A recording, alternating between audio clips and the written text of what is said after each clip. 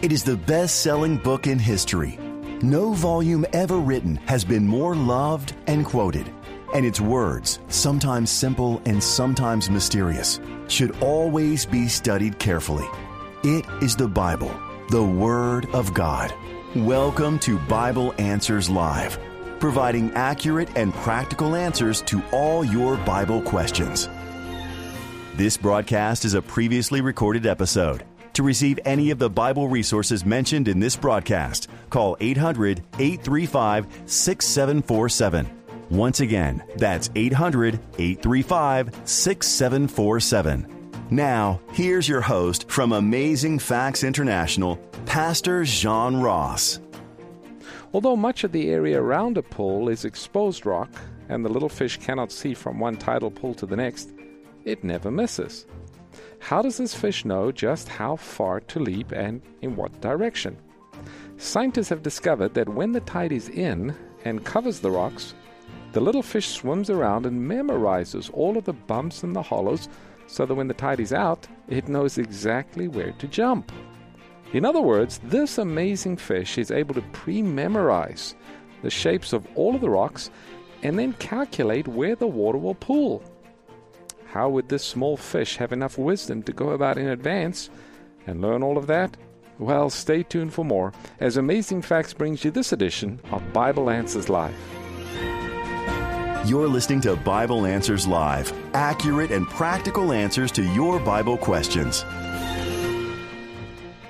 Hello friends, welcome to Bible Answers Live, and as the name says, this is a live international interactive Bible study. My name is John Ross. Pastor Doug is out this evening, but we are ready to take your Bible questions. So if you have a Bible-related question, the phone line here to the studio is 800-463-7297. Again, that's 800-463-7297. We're also live streaming this on our Facebook page. You can go to the Amazing Facts Facebook page, and you'll be able to see the number there, and you'll be able to see us here in the studio. And then joining us here in the studio is Pastor Carlos Muñez, who is going to be working the phones and helping me answer Bible questions. Pastor Carlos is one of our Amazing Facts speakers. He's our Spanish evangelist, also the director of our training school. So we're just delighted that he's joining us. And Pastor Carlos, before we get to the questions, it's always a good idea to start with prayer. Definitely. Maranatha. Let's have a word of prayer. Heavenly Father, we thank you for another beautiful day of life, and we thank you for this opportunity to come together and spend time in your word with those callers and those that are listening and watching. And so we just ask that your Spirit guide us, give us the discernment and the knowledge so that we can have a deeper understanding of your word and a closer understanding of you. So we thank you, Father, for this, and we ask this in Jesus' name. Amen. Amen. Well, Pastor Carlos, we spoke at the beginning of the program here, just before we went on the air, we spoke about this little fish. You were actually able to pull up a picture of the Bathygobus, which is very small. I mean, it's probably, about an inch, maybe an inch. Yep. And, it swims around in these tidal pools, and he's able to jump from one tidal pool to the other without landing on the rocks. And a little bit of research that I was doing on this, this is not just a 3-inch jump. Some of these fish can jump as much as 6 feet from one tidal pool to another. It's amazing. So to get, almost they have to have a running start I'm to sure. leap out of the water, and yet they always seem to get it just right, in the right direction. And of course, scientists are intrigued by this, and they want to know, how do these fish do this? And as I mentioned in the fact, they actually have a way of pre-memorizing all of the nooks and crannies in the rocks when the water's there. And then the amazing thing is they're able to calculate where the water will pool. And then with total confidence, they jump from one pool to the next. And how do these little things, that's brains are probably the size of a pinhead, able to figure this all out? Well, of course, God takes care of his creatures, Amen. as the Bible says. And not only does God provide the skills and the abilities for his creatures to thrive, but of course, God is the source of all wisdom and knowledge. And God wants us to be able to make wise choices. Our lives sometimes might seem as though we're leaping in faith, not quite sure, but God wants to give us wisdom to help direct us so we know which way we ought to go. I was reminded of a Bible verse in James chapter 1, verse 5. It says, "If any of you lacks wisdom, let him ask of God, who gives to all liberally and without reproach, and it will be given him." So then we have a problem that if we are promised that if we're looking for wisdom, God is the source of wisdom, and he's willing to give it to those who ask. Amen. Yeah. I was just thinking, I can't find my keys sometimes. Some basic stuff. It's interesting because, that what that fish does is he prepares Beforehand. He has a time of preparation, and so I was just thinking spiritually. When time of harvest, when we're blessed to have all the liberties and the freedoms we have, take advantage of it, because there's going to be a time of need, of lacking. We've got to store up the word in our minds, just like that fish storing up those rocks in its mind. We've got to store up the word of God, and that's going to be our safety. Friends, we have a book we'd like to make available to anyone who is listening, or if you're viewing this on our Facebook channel. It's entitled Knowing God's Will, and the book is entitled actually Life in the Spirit is what the book's called. And we'll be happy to send this to anyone who calls and asks. Now, if you're in North America, you want to call and we'll send you the book. If you're outside of North America, you can go to the Amazing Facts website and you'll be able to read the book for free. We have a library and you can actually type in there, Life in the Spirit. You can read the book. But call and we'll send it to you. If you're in North America, the number is 800-835-6747. That is our resource phone line. And if you call, just ask for the free offer. It's Life in the Spirit. And we'll be happy to send it out to anyone who calls and asks. All right, Pastor Carlos, I think we are ready for our first caller this evening. All right. We've got Chris in Florida. Chris, welcome to the program. Yes, Pastors. Hello. Hi, we can hear you. Yes, thank you very much for taking my call. Well, thanks for calling. I have a quick question to help me understand the verse from 1 Corinthians 8:9. All right, let me read that for those who might be driving in their car. It says, but... And I am driving too, so... Oh, yeah. Okay. All right, let me read it for you. It says, but beware lest somehow this liberty of yours becomes a stumbling block to those who are weak. Yes, so what freedom... Is he talking about freedom in Christ? Yes. Let me explain a little bit. The situation that you find happening here, of course, Paul is writing to believers in Corinth. There were both Gentile believers and also Jewish believers that made up the church. Mostly Gentiles, though, in the city of Corinth. There were still some of the Jewish believers that, were rather concerned, and some Gentile believers as well, who were concerned about eating food from the marketplace that had been offered to an idol. And so there was a little bit of a dispute amongst the believers, some saying you shouldn't eat it, some saying you should eat it. Paul says, if it's good food and it's sanctioned by the Word of God, in other words, it's clean food and you can eat it, if it's offered to an idol or not, don't ask it. You can eat it. You're okay. That's, we know that these idols are nothing. But he says if it's going to make a brother stumble who might be weak in the faith, he won't do that. And so that's really the issue that's been addressed there, had to do with those new believers who perhaps were weak in the faith. And I think the principle for that, Pastor Carlos, even today, is that in our Christian experience, let's be sensitive to new believers who might have just come to an understanding of Christ, who might be growing in their faith. And the last thing we want to do is say something or do something that's going to weaken their commitment to Christ. And that's good counsel that Paul is giving us. Does that help, Chris? Yes, but is he talking about freedom only in eating or in general?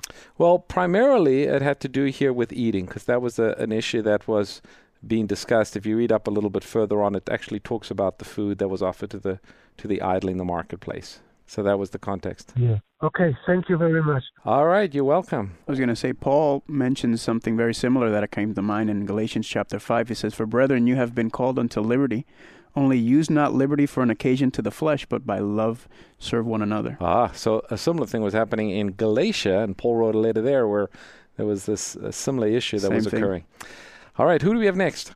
Next we have Charles from Newport Richey, Florida. Hello, Charles. Hey, how's it going? We're blessed. How are you doing? What's your question for tonight? My question for tonight is this. I know it's wrong to spend money on the Sabbath, but what if you're spending money for, like, medicines for your health, like cough syrup, cough drop? Yeah, it's a good question. Good question.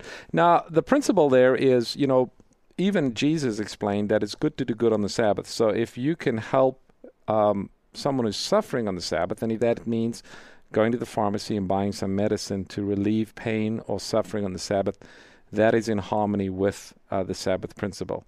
That's different than, shopping for a new car on the Sabbath or doing your regular monthly grocery shopping. We want to do that a different time. But this is sort of an emergency situation. It's for the purpose of relieving suffering and pain. And yes, it is appropriate if, it'll help to get some medicine, especially if it's life-threatening. The last thing you want to do is, say, well, we don't want to go help this person.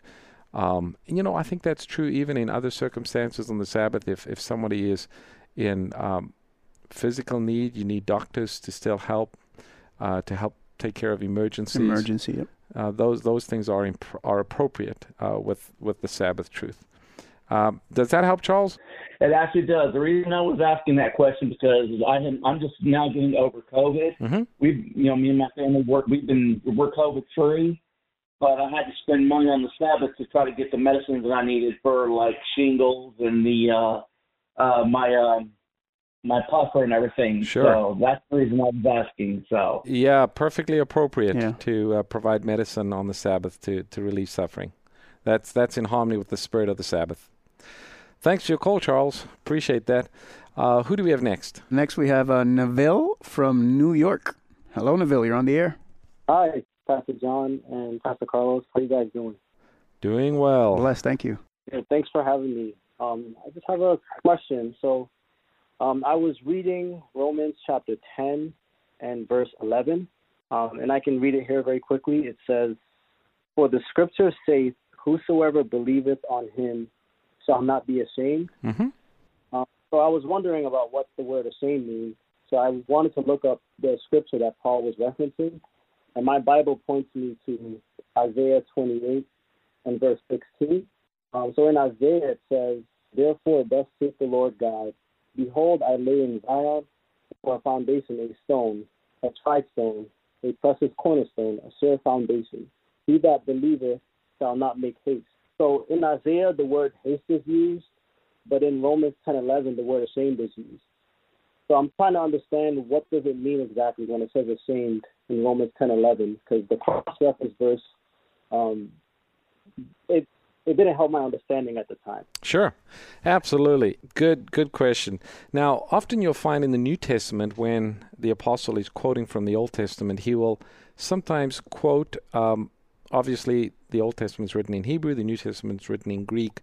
They would often quote from the Septuagint, which was the Greek version of the Hebrew Old Testament. They didn't always quote exact word for word, but they would get the key idea that they wanted to emphasize. Of course, Paul was writing under the inspiration of the Holy Spirit. And if you look at the context of Isaiah 28:16, the cornerstone there he's referring to is Christ. And here Paul, this is one of my favorite verses, by the way, Romans chapter 10, verse 11, "Whoever believes in him will not be put to shame," or that's the New King James, or will not be ashamed. He's encouraging believers to put their faith in Jesus. He is the cornerstone that was rejected by the master builders, but in reality it was the foundation that held up the whole temple, the whole house. And he's emphasizing the fact that the believer puts their faith in Christ. The promise is they won't be ashamed. Okay, yeah, that actually makes it more clear for me. Thanks for answering my question. Yeah, great question. Thanks for asking. All right, who do we have next? Next we have E. Frank from Astoria, New York. Hello, E. Frank. Hi, Frank. You're on the air. Yes, hello. Are you there? We can hear you. We hear you. What's your question? Yes. Good evening, Pastor Ross, and good evening, Pastor Carlos. My question for you two gentlemen tonight is the following. I just want to ask you, is it stated in any scripture in the entire Holy Bible that it is sinful to believe in the creations of the universe? I was told at one time in a science club that I should not be believing in what I believe, the Voyager 2 exploratory probe and other type of space exploration vehicles. Is it sinful to believe in that? No, I don't think so. Matter of fact, we have a verse in Psalms 19, verse 1. It says, "The heavens declare the glory of God." So, and then it goes on to say, "The firmament shows his handiwork." So, when one gazes up into the sky, and the more we learn about, the planets and the stars and the suns and how big the universe is, and our little Milky Way galaxy is just one of billions and trillions of galaxies we can't even begin to count. We begin to get a picture of how big God is, and how that all of these different systems move around in different orbits and patterns. And it's really a revelation of God's power and his creative ability. And so, yes, the Bible actually says the heavens declare the glory of God. Yeah. It's actually, I came to know that God exists was through science, through ecosystems, the order, purpose, everything had a reason to be. Yeah. And so that's actually showed me that if all of this is in order, then why is somebody made it? They teaching us, that this is not this is just random. So it didn't make sense. Yeah. Does that help you, Frank? Yes. All right, great. Thanks for your question. Good question. I just wanted to give him one voice if he's still listening. Romans chapter 1, verse 20 talks about... Why don't you read it? Do you have it there? Yeah, I have it here. For the invisible things of him from the creation of the world are clearly seen, being understood by the things that are made, even his eternal power and Godhead, so that they are without excuse. That's right. So by seeing the things that are made, we get an idea of the one who made it. It reveals to us about the King who made all things. All right, great question. Does your heart burn for a better purpose? Do you yearn to do more with your faith? Do you desire to be a powerful witness, ablaze for Jesus Christ? Where do you start? Make your first step at AFCO, the Amazing Facts Center of Evangelism. Here at AFCO, I've learned so many things, and my spiritual growth has just skyrocketed. AFCO has distilled 50 years of Amazing Facts evangelistic expertise into a dynamic, professional, and educational experience that transforms the nervous Christian into a prepared and bold witness. AFCO is really about learning while doing. It's a one-of-a-kind experience for those who are serious about entering gospel ministry and those who simply want to make an impact in their local churches and communities. Go to AFCO.org today and explore this life-changing program. AFCO, equipping soul winners, setting the world ablaze for God.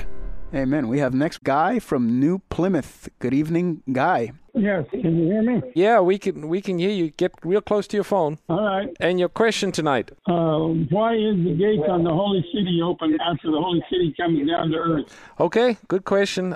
First of all, when the New Jerusalem comes down at the end of the 1,000 years, the end of the millennium, it's at that point that Jesus sets his feet on the Mount of Olives in Zechariah, and it opens up and forms a great valley, and the New Jerusalem comes to rest. All the redeemed are in the New Jerusalem. They come down with the New Jerusalem and with God. The wicked are then resurrected, and they're outside the New Jerusalem. And I believe at that point the gates will actually be closed, because you got the good on the inside and you got the bad on the outside. You have the final great white throne judgment that you can read about in Revelation chapter 20. At the end of that, every knee bows, every tongue confesses that Jesus Christ is Lord. Even the devil himself acknowledges that God is just, God is fair. Now, that's not a repentance by any means on the part of the devil or the wicked. It's just an acknowledgement of the facts. Because no sooner do they say that when the devil is able to go out and deceive. The Bible refers to them as Gog and Magog, number as the sand of the seas, and they actually mount an attack upon the New Jerusalem. Then it is that fire comes down and devours them. So that's the final destruction of the wicked. Then in chapter 21, Revelation 21, you read about the new heavens and the new earth, wherein dwells righteousness. So when God creates the earth anew, there's no need for the gates of the New Jerusalem to be closed, but the redeemed will come in and out. As a matter of fact, it tells us, I believe in Isaiah, that from 1 month to another, from one Sabbath to another, all will come and worship before God. They'll journey up to Jerusalem. So, all right, well, thanks for that call. Who do we have next? Next we have Glenn from Bethel, Ohio. Good evening, Glenn. Welcome.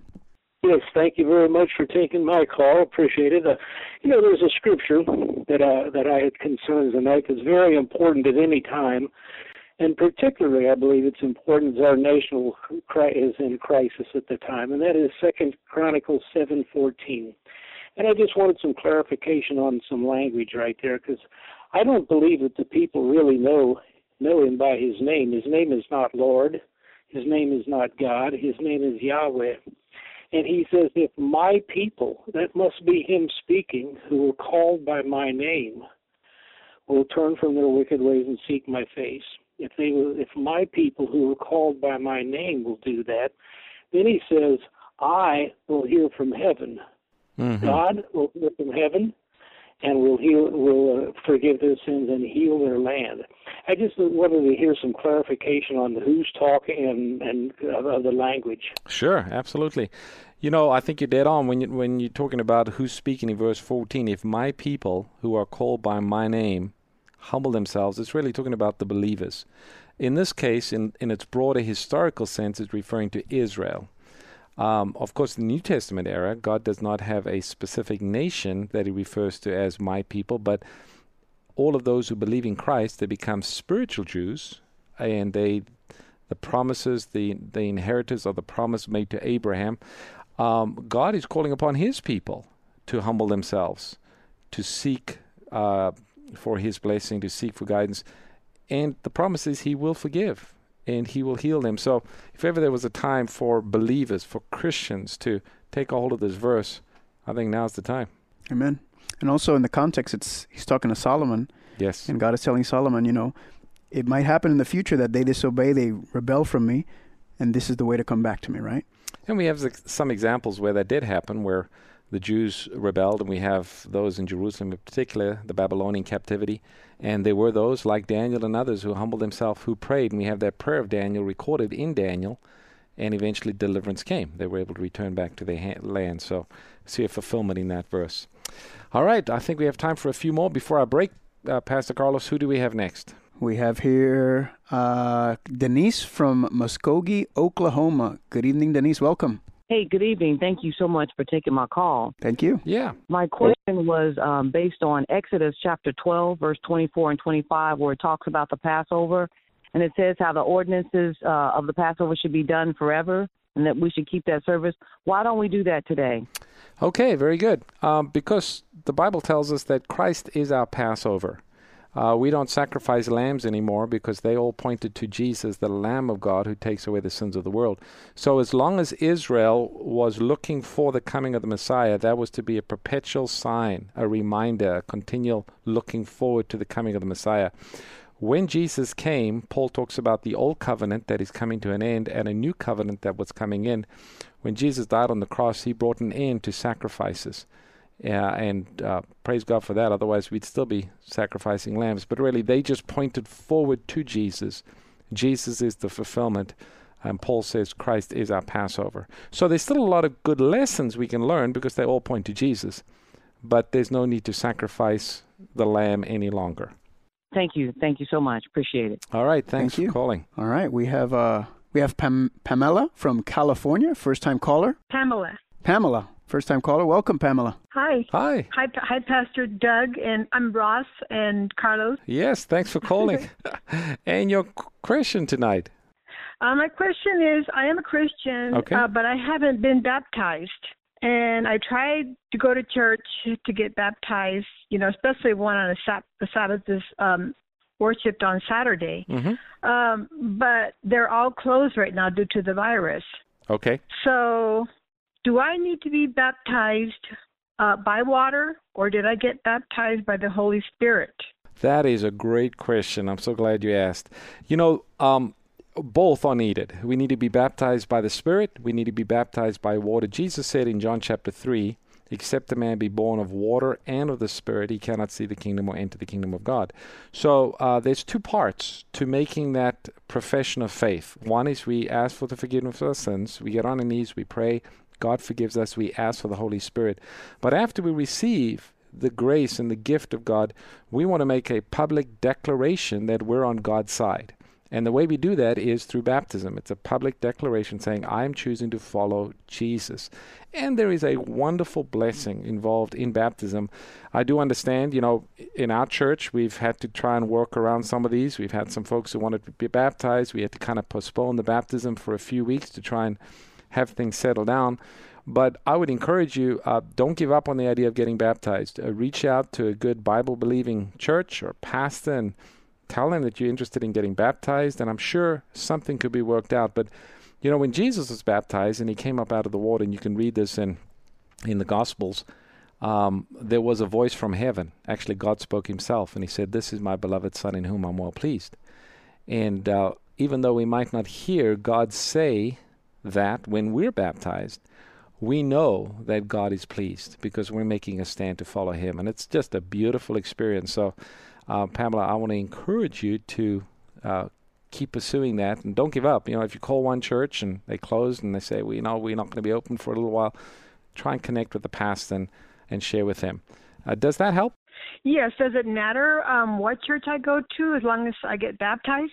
Well, I think you want to find a Bible-believing church. So one of the things, I would always ask, I'd say, what do you guys believe? Because even on the subject of baptism, there are differing opinions. Some people say, well, you only have to be baptized with sprinkling. Others say you get baptized with, I've even heard of people that are baptizing with salt and rose petals. But no, that's not what the Bible says. The Bible talks about immersion. Immersion, yeah. Yes. Okay. Yes, because of the symbolism that's connected with that. It's death to the old, resurrection to the new. And also the word baptism means to be completely submerged or to be completely covered by. Oh. So to be baptized in water means you're completely covered in water or completely submerged as Jesus was in Mark. It says he came out of the water. Okay. Right? And the Holy Spirit came upon him in a mighty way. So, yes, you want to be baptized right. I would encourage you, Pamela, if you haven't done this yet, Amazing Facts has a set of lessons, Bible lessons. Mm-hmm. One of the topics is baptism, and it goes through all the Bible verses on that. I would encourage you, it's all free, if you would call our resource number and just ask, say, I'd like to enroll in the free Amazing Facts Bible School. They will send you the lessons, and you can read it on your own time, and it'll answer a lot of your questions. Okay. So I encourage you to do that, not only you, Pamela, but anyone who is listening. To do that, just call our resource phone line. The number is 800-835-6747. I'm going to say that again. Pamela, you might want to write it down, 800-835-6747. That is our resource phone line. And anyone, you can enroll for free right now in the Amazing Facts Study Guide series. It's got a lot of great information. And Pamela, one more thing. When you call that number, you can ask for a book, and we'll send it to you for free. It's called Baptism, Is It Really Necessary? Baptism, Is It Really Necessary? So just ask for that when you call. Say you'd like to enroll in the Bible school, but also ask for the book called Baptism, Is It Really Necessary? And thank you for your call. Well, Pastor Carlos, we're coming up on our break, and friends, we see you waiting. Don't go away. We're not done yet. We're just taking a quick break, and we'll be back with more Bible questions. Just stay on the line. Our call screeners will get to you.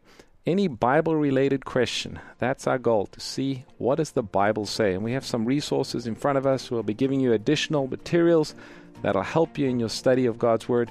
So again, don't go away, and we look forward to more Bible questions. Stay tuned. Bible Answers Live will return shortly.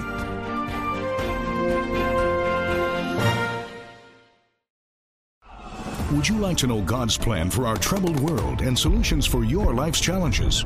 Beautifully redesigned and updated, Amazing Facts 27 Bible Study Guides provide straightforward Bible-based answers that are enlightening, encouraging, and easy to understand, giving you real, relevant Bible answers to questions like, how can I have healthier relationships? When will Jesus come? And much more. Order yours today by visiting afbookstore.com or by calling 800-538-7275. Can't get enough Amazing Facts Bible study? You don't have to wait until next week to enjoy more truth-filled programming. Visit the Amazing Facts Media Library at aftv.org. At aftv.org, you can enjoy video and audio presentations as well as printed material, all free of charge, 24 hours a day, 7 days a week, right from your computer or mobile device. Visit aftv.org. The last words of Jesus should be the first priority for believers. He said, "Go and make disciples of all nations." And that's why we're so excited to let you know now that the Amazing Facts AFCO program is going to be available around the world through our online course. You'll be able to study this fantastic material on your computer, on your iPad, on your phone, on the go. The course is going to be based upon our best-selling Amazing Disciples book. This 175-page book has 13 presentations, but in the different segments, you're going to get the whole presentation from the actual teachers. You'll have weekly downloads jam-packed with witnessing resources. You can follow the 13-week structure or learn at your own pace. There's interactive lessons included with video presentations. And upon your course completion, you'll receive a certificate. Are you ready to become the soul winner God has called you to be? Enroll now. Visit afco.org today. You're listening to Bible Answers Live, where every question answered provides a clearer picture of God and His plan to save you. So what are you waiting for? Get practical answers about the good book for a better life today. This broadcast is a previously recorded episode. If you'd like answers to your Bible-related questions on the air, please call us next Sunday between 7 p.m. and 8 p.m. Pacific Time. To receive any of the Bible resources mentioned in this evening's program, call 800-835-6747. Once again, that's 800-835-6747. Now, let's rejoin our hosts for more Bible Answers Live. Hello, friends. Welcome back. This is Bible Answers Live, as you heard on our intro leading into the second half of our program. If you have a Bible-related question, we'd love to hear from you. The number to call is 800-463-7297.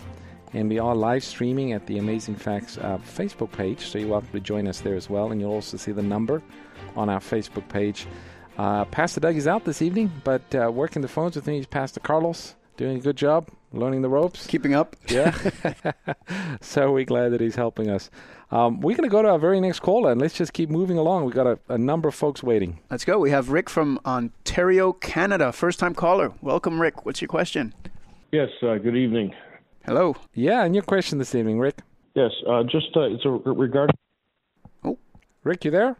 You there? Yeah. You cut off for a second. Yes, sorry about that. No problem. Yeah, so it's regarding the Sabbath. I own a construction company, and we do come across the odd time. Just recently, within the last 6 months, I've been watching your programs, Amazing Facts, and we've adapted and have adhered to the Sabbath. Amen. A lot of my family we're no longer working on the Saturdays. So now, but the discrepancy is that I do have some staff that choose to work on the Sabbath, and I have some sub-trades that I don't have control over on whether or not they come in and work on construction projects and stuff. And I'm wondering how that relates to myself, with it being my company.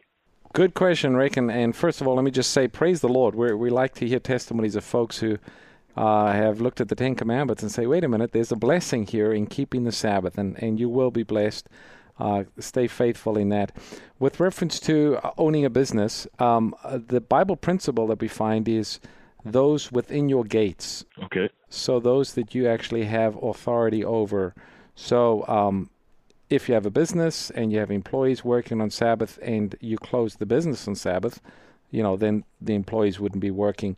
Subcontractors, that's a little bit different because you probably don't have as much control over them in dictating their schedule. Depending upon what the project is, sometimes the owners will have more say in that. So, in those type of situations, pray for wisdom, ask God to guide you, allow the Spirit to kind of convict you and lead you in the way that you want to go. There's not always a clear answer, but you want to do the best you can in keeping the Sabbath for those that are within your gates, so those who are under your jurisdiction, your employees, those type of things. Okay, now in the event that an employee of mine doesn't have the same beliefs as me and is wishing to work overtime or to come in to make extra money, what do I do in that case? I think as the owner of the company, if they're asking you if they can come in, yep, I guess you could say, I would prefer that you work on Sunday and not on Saturday. Saturday is my Sabbath. That's what I have been doing. That's a good answer. Yeah, that's what I have been doing. Okay, great. Thank you very, very both for all your time and your efforts. It's a great program. You guys are doing a great job. Thank you, Rick, and praise God. All the best for you and your family. Next caller that we have. Encouraging, right? Yeah. Next caller is Brett from Chattanooga, Tennessee. Good evening, Brett. Hello, pastors. Thank you for taking my call. You're welcome. Your question tonight. So my question is from Colossians chapter 1, verses 9 and 10. And basically I'm seeking wisdom of understanding what it means. Like, are Jesus and his angels praying for us? Okay. Well, here we have the Apostle Paul. Let me just read it. Carlos, do you have it right there in front of you? Why don't you read it for us? Verse 9 and 10. It says, "For this cause we also, since the day we heard of it, do not cease to pray for you and to desire that you might be filled with the knowledge of his will in all wisdom and spiritual understanding." Verse 10, "That you might walk worthy of the Lord unto all pleasing, being fruitful in every good work and increasing in the knowledge of God." So your question there is, are you asking about believers praying for other believers? Are Jesus and the angels praying for us? Are Jesus and his angels praying for us? Well, Jesus is interceding for us, and that's why we pray in Jesus' name. But we need to initiate that prayer. I mean, there's still many blessings that God is good, and God has blessed us. Even unbelievers, God is patient, and he pours out blessings on the good and the bad. And God is constantly trying to draw people to himself. But there is a point where we need to decide to seek after Christ. We need to come in prayer. We need to pray in Jesus' name. So there's God reaching out to us, but not everyone that he's reaching to will respond. God is wanting us to respond. And what Paul is saying, I'm praying for you. Colossians. That you might be blessed and strengthened in your walk. And so it's very clear that there's value in praying for each other and telling each other, hey, I'm praying for you, brother. I'm praying for you. What can I pray for? And there's power in there. And, of course, always praying in Jesus' name. And Christ intercedes on our behalf. Awesome. Thank you, guys. All right. Great question. Thank you, Brad. We do have a little book. It's called Teach Us to Pray, written by Pastor Doug. And we'll be happy to send this to anyone who calls and asks. It's talking about how do we pray. The number is 800-835-6747. That is our resource phone line. And you can ask for the book. It's called Teach Us to Pray. All right. Who do we have next? Next we have Emmanuel from Ghana in Africa. Hey, Emmanuel, can you hear us? Emmanuel in Africa. Going once, going twice. All right, we might have to come back. We might have lost the line there. Give us another call, Emmanuel, and we'll try to get you in just a bit. Rick in New Jersey. Yes. How are you tonight? Doing well. Thanks for calling. I want to refer to Acts 16, verse 17, where Paul and Barnabas are going to the different cities preaching the gospel. Uh-huh. And the fortune teller, the woman, was following them for days, saying, these men are preaching the way of salvation. And Paul, after a while, became annoyed and called on God to drive out the evil spirits from within her, which did happen when she was cleansed. Of course, the men who were employing her lost money because they were using her, for profit. Right. But my question is, you would think that an evil spirit would say something different than make way for the Lord. These men are speaking salvation. I know that it annoyed Paul and Barnabas because she probably wasn't sincere. She was harassing them. But why would an evil spirit say something like that? Cause her to say something like that. That's a great question. We have examples where an evil spirit confronted Christ. And the evil confessed that Jesus is the Christ, the Son of God. And Jesus would at times tell those evil spirits to be quiet, and then he would cast them out. So it's as if the evil spirit in the presence of God, in the presence of the witness, the gospel, almost needs to acknowledge it. Now, of course, the reason why she was saying that, she was moved upon by the evil spirit. The evil spirit was trying to complicate the work that Paul and Barnabas were trying to do, which was to stir up controversy. And, of course, things did break out, and it got even worse. But it's strange how that here even an evil spirit has to confess the truth. I don't know whether just in the presence of power and the Spirit convicting, but we do see that even in the case of the evil spirits with Jesus. But it's interesting that it also set up the what happened from there.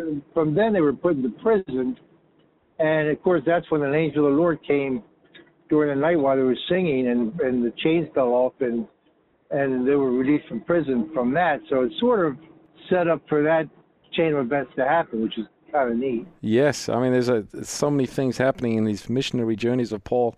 That's just incredible, the whole book of Acts.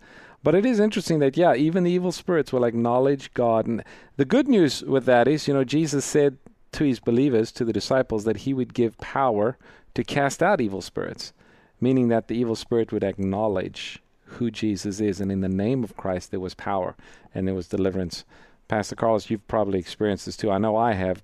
Growing up in Africa and doing quite a bit of work in Africa, we've confronted some folks who were demon-possessed. I mean, fully demon-possessed, the way you read about in the Bible, that kind of demon possession. And in times like that, boy, I tell you, you cry out and claim the promise and claim the name of Christ, and miracles occur. Just powerful lives are changed. So there's power in the Word of God. And you see the struggle also with a person actually wanting to be liberated. And yes, the devil doesn't want to let them go. It's a real battle. It's an amazing experience. As Paul says, we don't fight against flesh and blood, but against principalities and powers. Amen.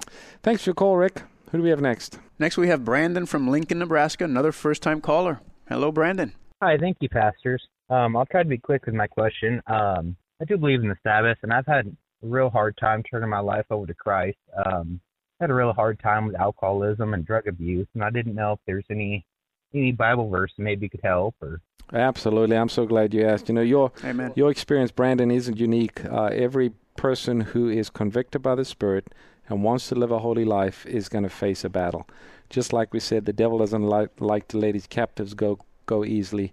Don't get discouraged. Claim the promises of the Bible. The Bible says, if the Son sets you free, you shall be free indeed. You go to Jesus and say, Lord, I need your help. And then, don't get discouraged if you stumble and fall. Don't give up. Go right back and say, Lord, I need more of you. I need to trust in you. I need to hold on to you. And what I always encourage people to do is do what you can, meaning set a time every day to read the Bible and to pray. That's something you can do. The Bible speaks of abiding in Christ. Jesus said you cannot bear fruit of yourself, but you can abide in him or abide in me. So we can abide in Christ through prayer, through the study of his word, and then the Spirit of God is able to work in us to make those changes that are needed to bring us into harmony with God's will. How do you abide in Christ? Every day. Set some time. You don't have to read, for an hour. Start with just one chapter and spend some time in prayer and just do that faithfully, no matter whether you stumble or fall along the way. Keep asking, keep seeking, and the promise is God is able to deliver us. Amen. One thing that helped me, Brandon, is take Bible verses, Bible promises, and post them on the wall. And every time you have a battle or a struggle come, look at that promise, pray it. As Pastor Doug preached this past Sabbath, reclaim the promise, right? Yeah, know it. Claim the promise. So one of the my word. favorites is Isaiah 41:10. Do not fear, for I am with you. Be not dismayed, for I am your God. I will strengthen you. I will always help you. I will uphold you with my righteous right hand. Put those verses on the wall, and when the moment comes, hold on to those promises. All right, Brandon. Hey, can we have a word of prayer for you right now? Absolutely. Thank you. Yeah, let's do that. Dear Father in heaven, we just want to lift up Brandon in a very special way. You know his heart. He wants to do what's right. He wants to serve you and follow you. But Lord, we do know that we have an adversary, and he's going to do everything he can to keep us chained and in bondage to this sinful world and sinful ways. But Lord, we know victory is in Jesus. And so we just want to pray for Brandon that you would give him victory and strength and just set him free, Lord, that he could truly be everything that you want him to be. And we pray this not only for him, but for all of those who are listening. We pray this for ourselves, Lord, that we can be truly completely dedicated to you and to your service. For we ask this in Jesus' name. Amen. God bless, Brandon. Thank you. I have a book we want to send you. If you can remember to call the number, it's 800-835-6747. The book is called The Power of a Positive No. Tips for Resisting Temptation. The Power of a Positive No. I think you'll really enjoy that.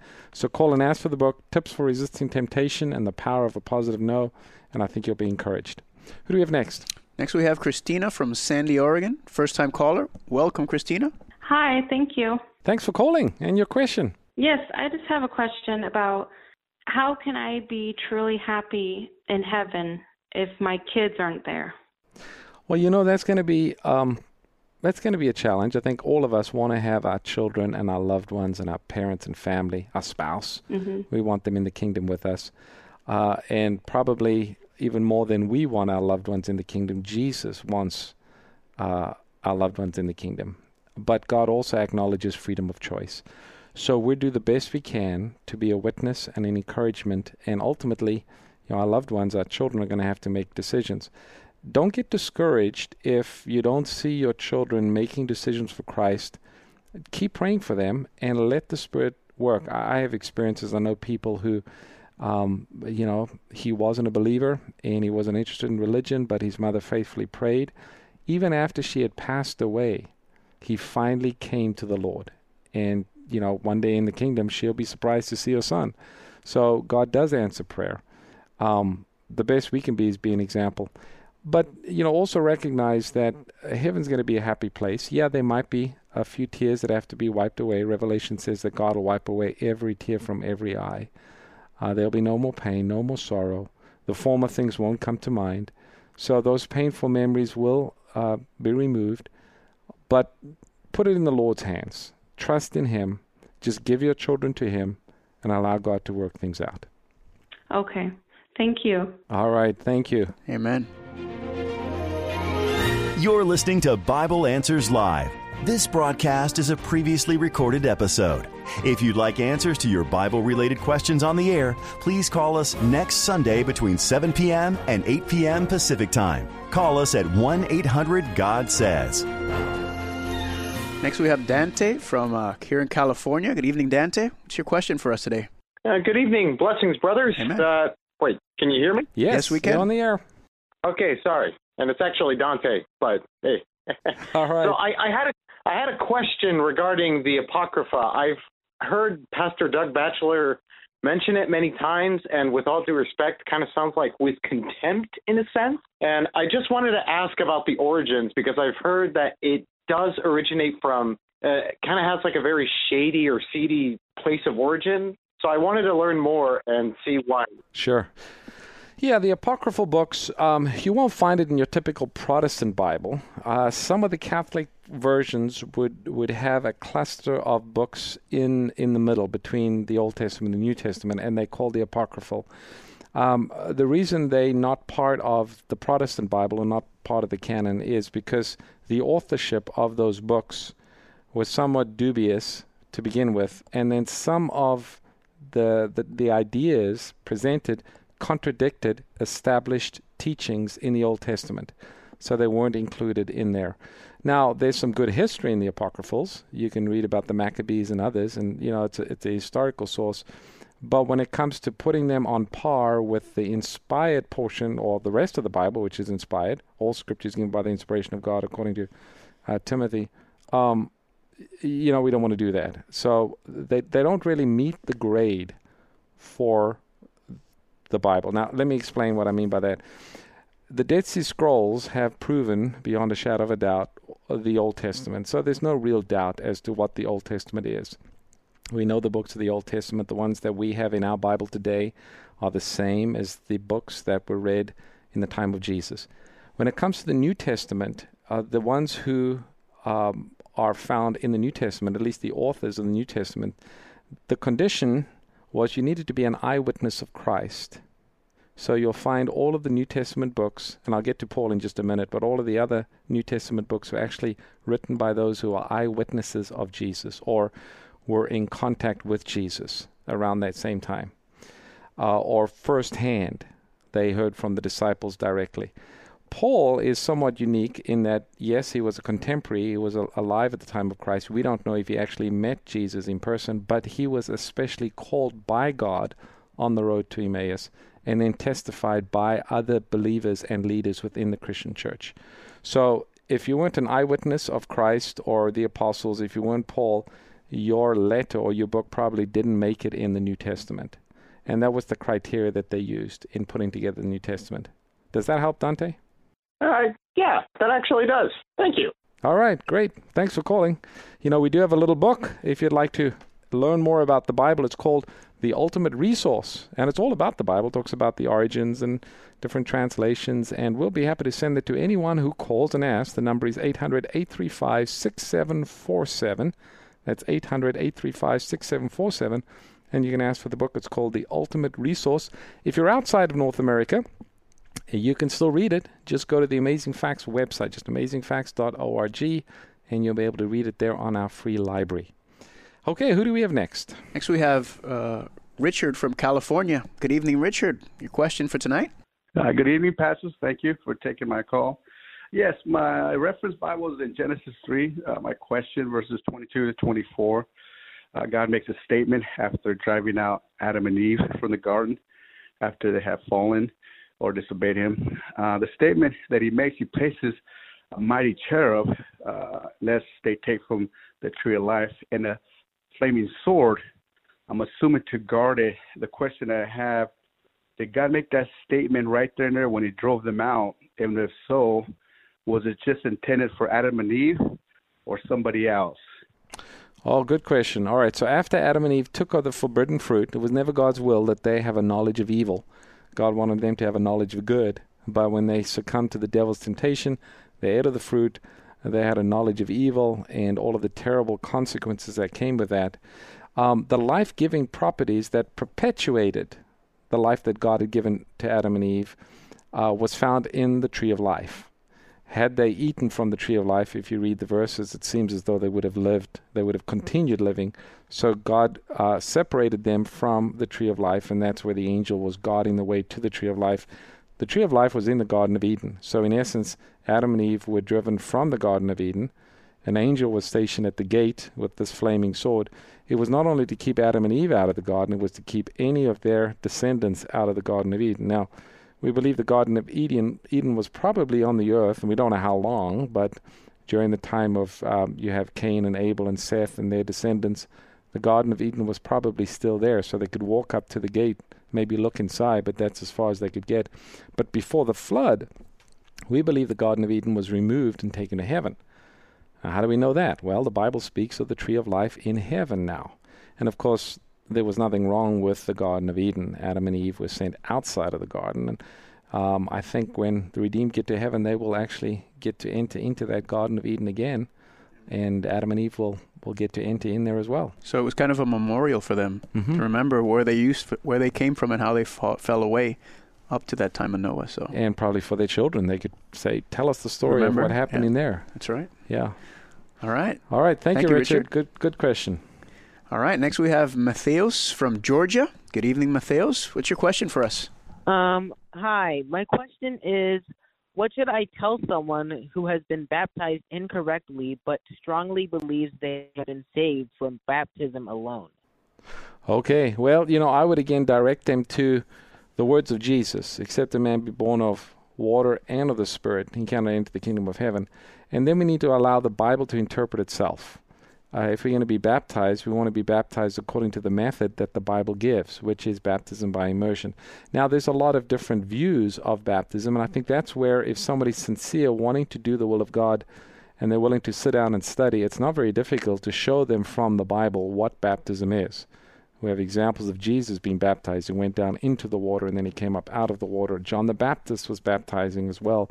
And in the New Testament, we have many examples of people being baptized by immersion. Now, if someone refuses to study, you can pray for them. You can be a witness. You can't force them. If they're open and they're willing to ask questions, you can direct them to resources. But you'd be the best example that you can be. All right. Thank you. All right. Thanks for your call. All right. Next we have Henry from the Bronx, New York. Good evening, Henry. What's your question for us tonight? Hey, this is your old stomping grounds, Carlos. New York. Yeah. Close. Yeah, Henry, and your question tonight. My question is the Antichrist here now, or when will he be revealed? Because I was told by this, I'm not going to mention his name, but this Jewish Orthodox rabbi who's leading Jesus Christ, he said the Antichrist is here already. Okay, well, I would have to agree with him on that. I mean, I don't know if I agree with him as to who the Antichrist is, but I do believe the Antichrist is here. Now, the word Antichrist sometimes throws people off.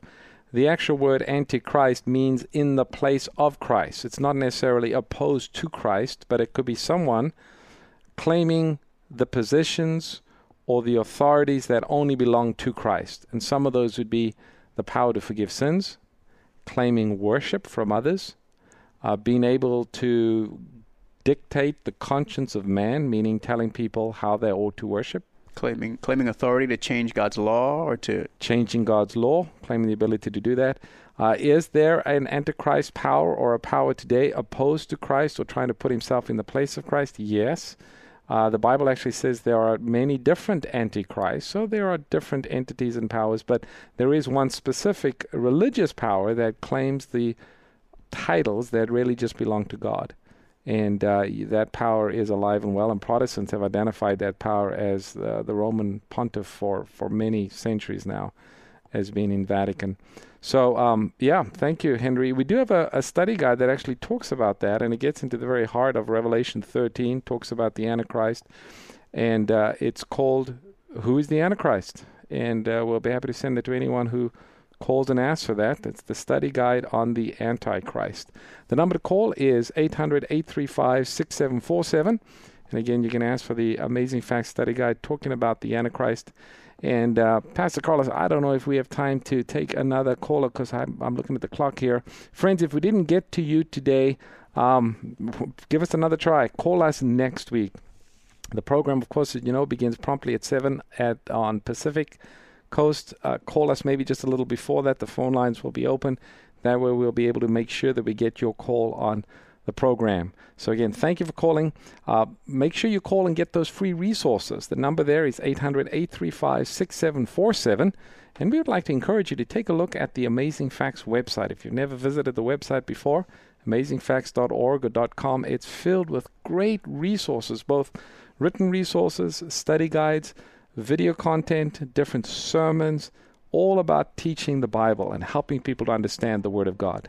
And so we hope that you'll take advantage of that. Pastor Carlos, thank you for joining us this evening.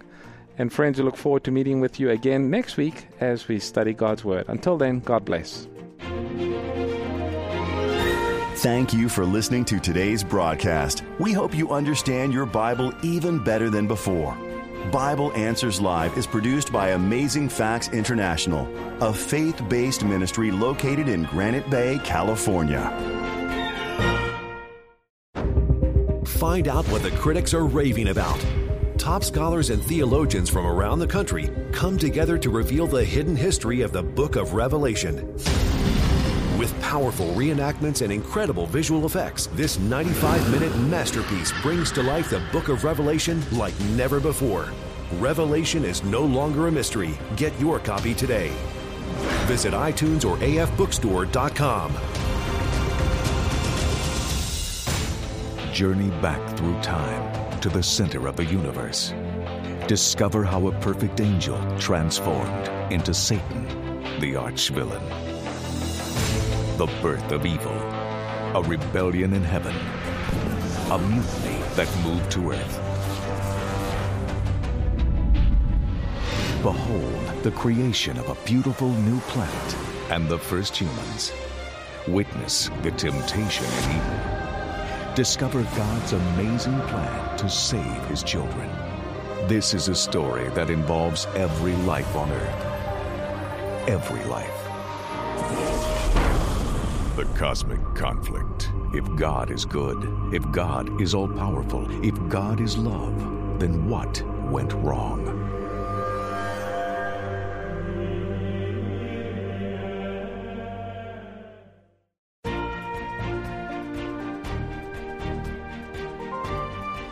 For life-changing Christian resources, visit afbookstore.com.